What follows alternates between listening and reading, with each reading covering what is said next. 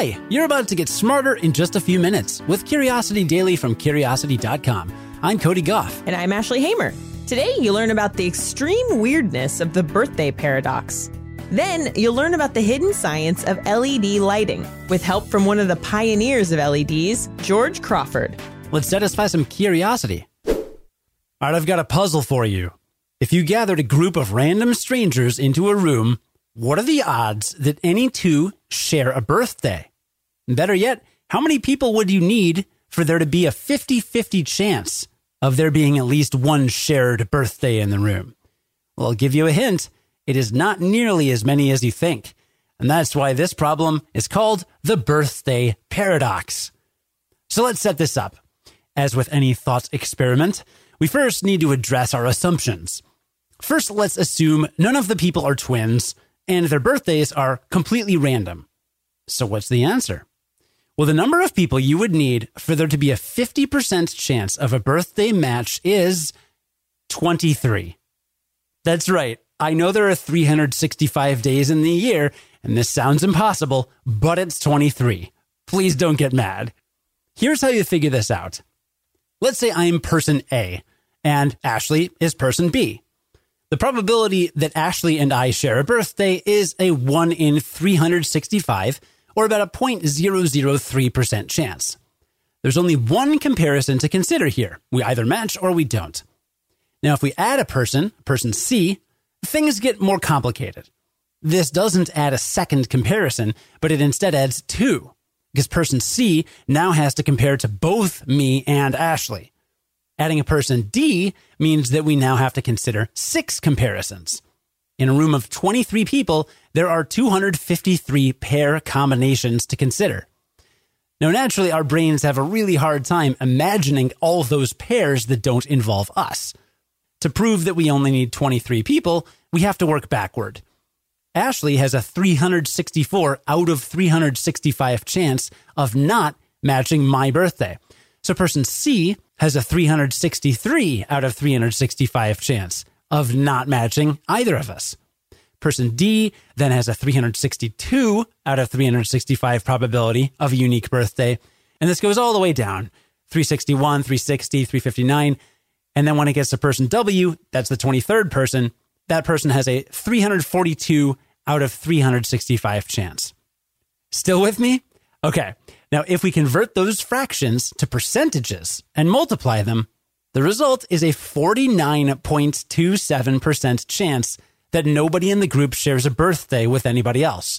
Or in other words, there is a 50.73% chance that there is a birthday match in the room somewhere. We can use this type of thinking to analyze why people play the lottery.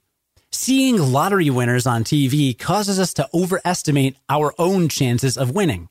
It's really hard to reconcile the difference between the chance that I will win, which is vanishingly small, versus the chance that someone will win, which is clearly much bigger because people win the lottery, right?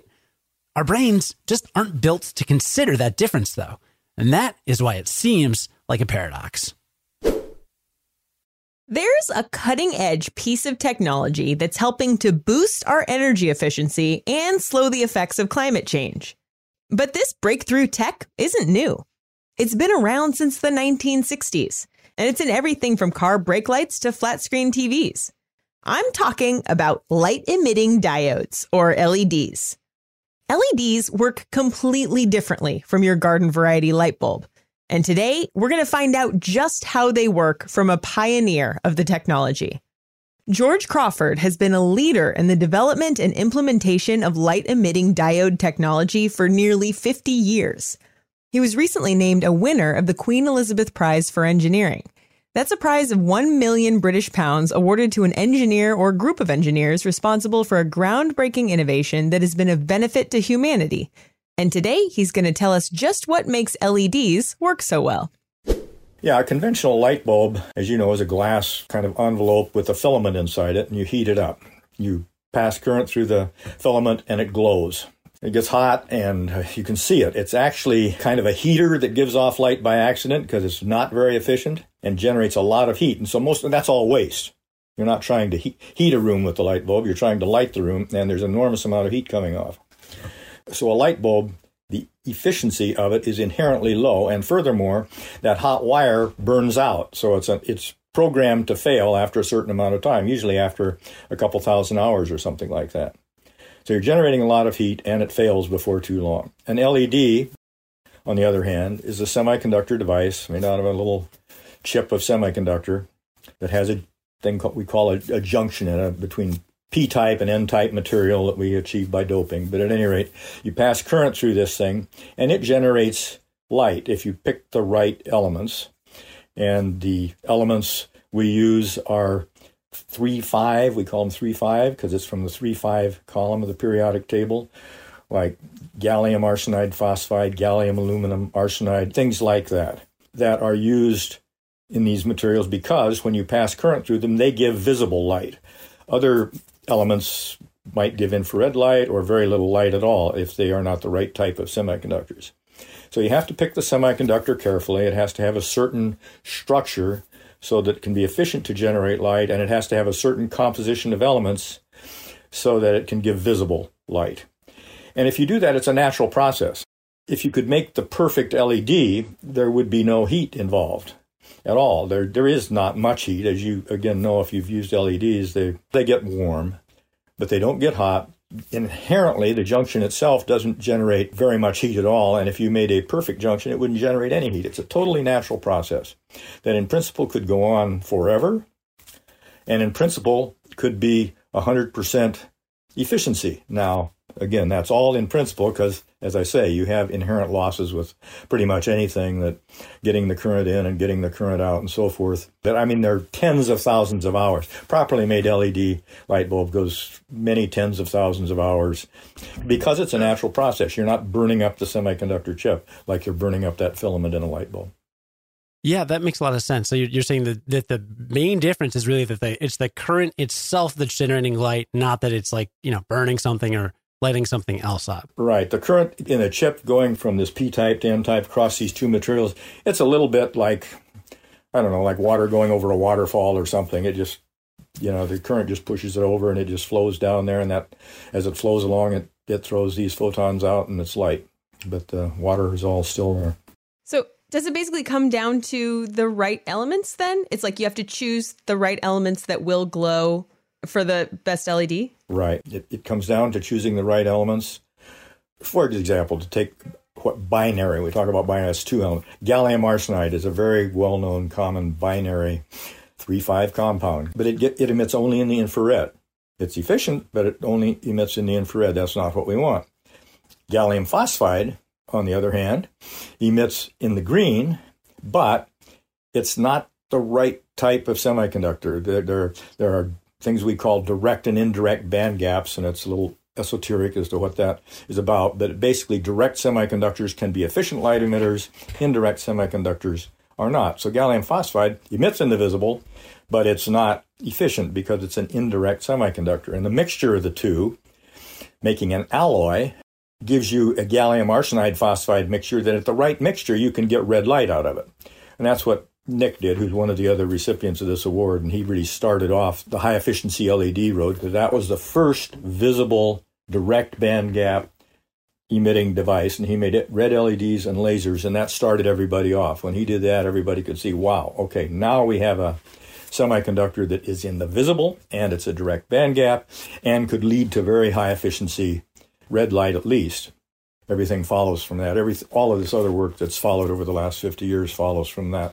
Basically, it's like this one element has this quality we like, but it's bad in this other way.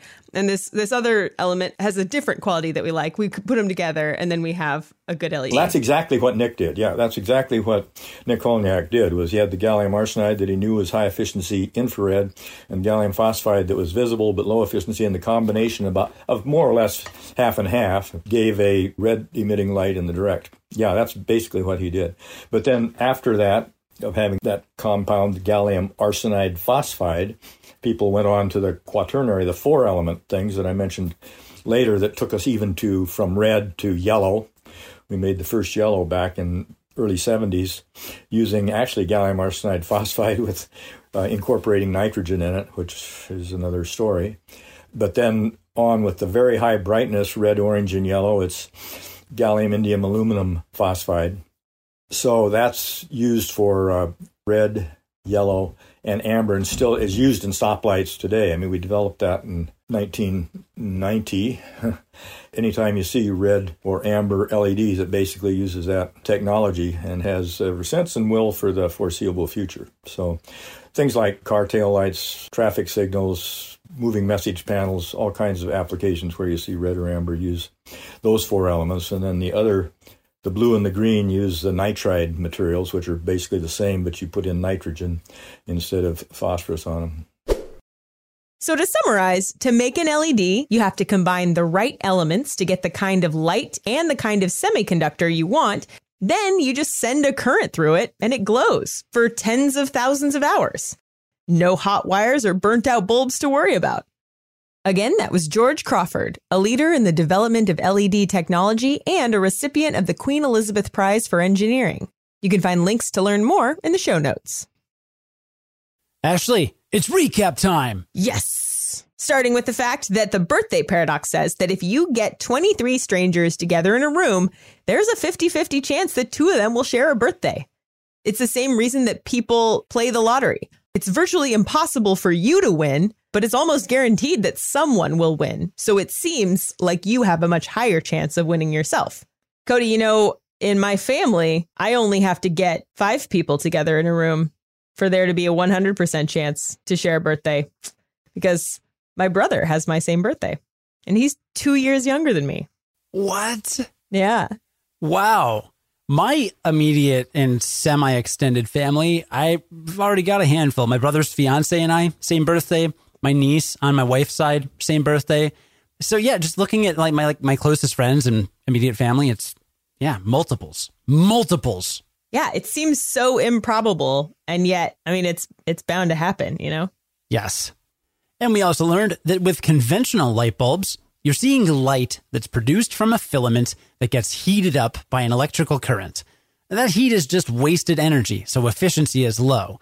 But with LED lights, different combinations of elements cause different color currents. So what you're seeing is the current itself. It's a totally natural process. So when it's done really well, it can last tens of thousands of hours with very little to no waste.